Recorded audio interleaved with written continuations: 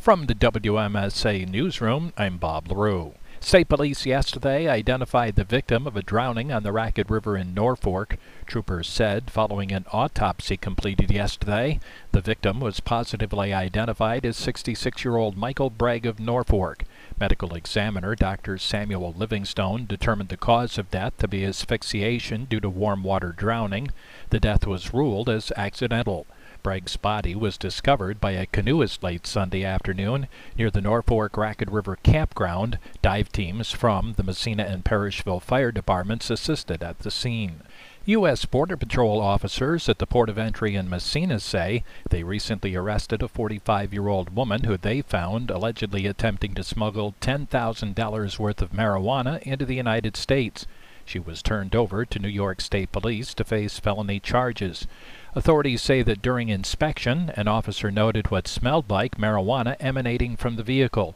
Upon secondary inspection, the woman, who was not immediately identified, claimed the stash was medical marijuana.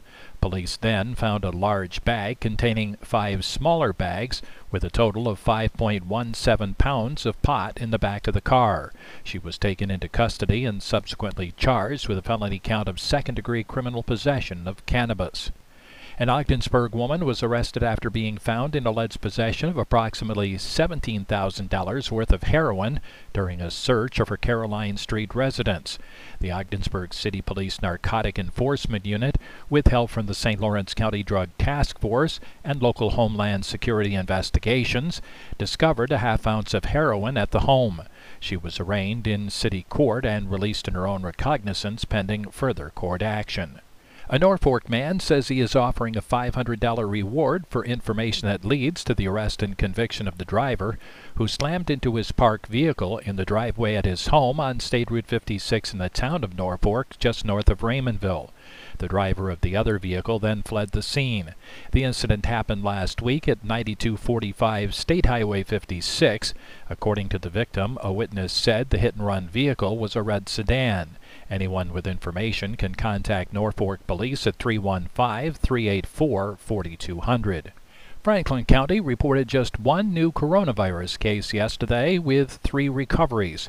Currently, there are just 6 active cases countywide with 21 people in tracing quarantines. However, Franklin County did report its first COVID-related death in recent weeks, bringing the county's overall total to 17. St. Lawrence County had just 3 coronavirus cases yesterday, but the numbers pushed the county past the 7,500 mark since the pandemic began. Currently, there are just 19 active cases countywide as the rates continue to fall. 4 people are hospitalized. Massena has the most cases with 4, Brazier 3, and scattered 1s and 2s in 10 other communities. The New York State Legislature passed a bill yesterday that's intended to jumpstart testing for 40 emerging contaminants in drinking water by every New York water utility. Approximately 2.5 million New Yorkers have not previously benefited from emerging contaminant testing. If the governor signs the bill, they will find out further if their water is safe to drink. The legislative action comes after a Siena College poll revealed that 64% of New Yorkers are very concerned about water pollution in New York State.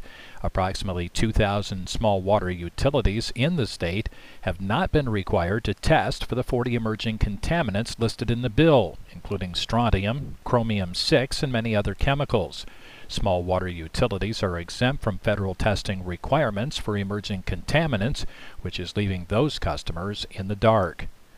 The SUNY Canton Small Business Development Center, the North Country Chamber of Commerce, and Ward Lumber are teaming up to present a seminar that will help small business owners understand how they can exit their companies. Too many business owners don't have a realistic plan for how to exit their business, earn a decent retirement income, and preserve the legacy they've built and the jobs they've created. Many also don't understand their options and don't have time to figure out on their own. The COVID-19 pandemic has only worsened an already challenging situation, forcing many baby boomers to accelerate their business exits. For those reasons, liquidation and closure often becomes the default option Unfortunately, that option shortchanges the owners and results in lost jobs and economic assets for local communities. No matter how big or how small your business, the SUNY Canton Workshop will help business owners understand the exit process and help to decide which option makes the most sense. The seminar is next Wednesday, June 16th from 9 a.m. to 11 a.m.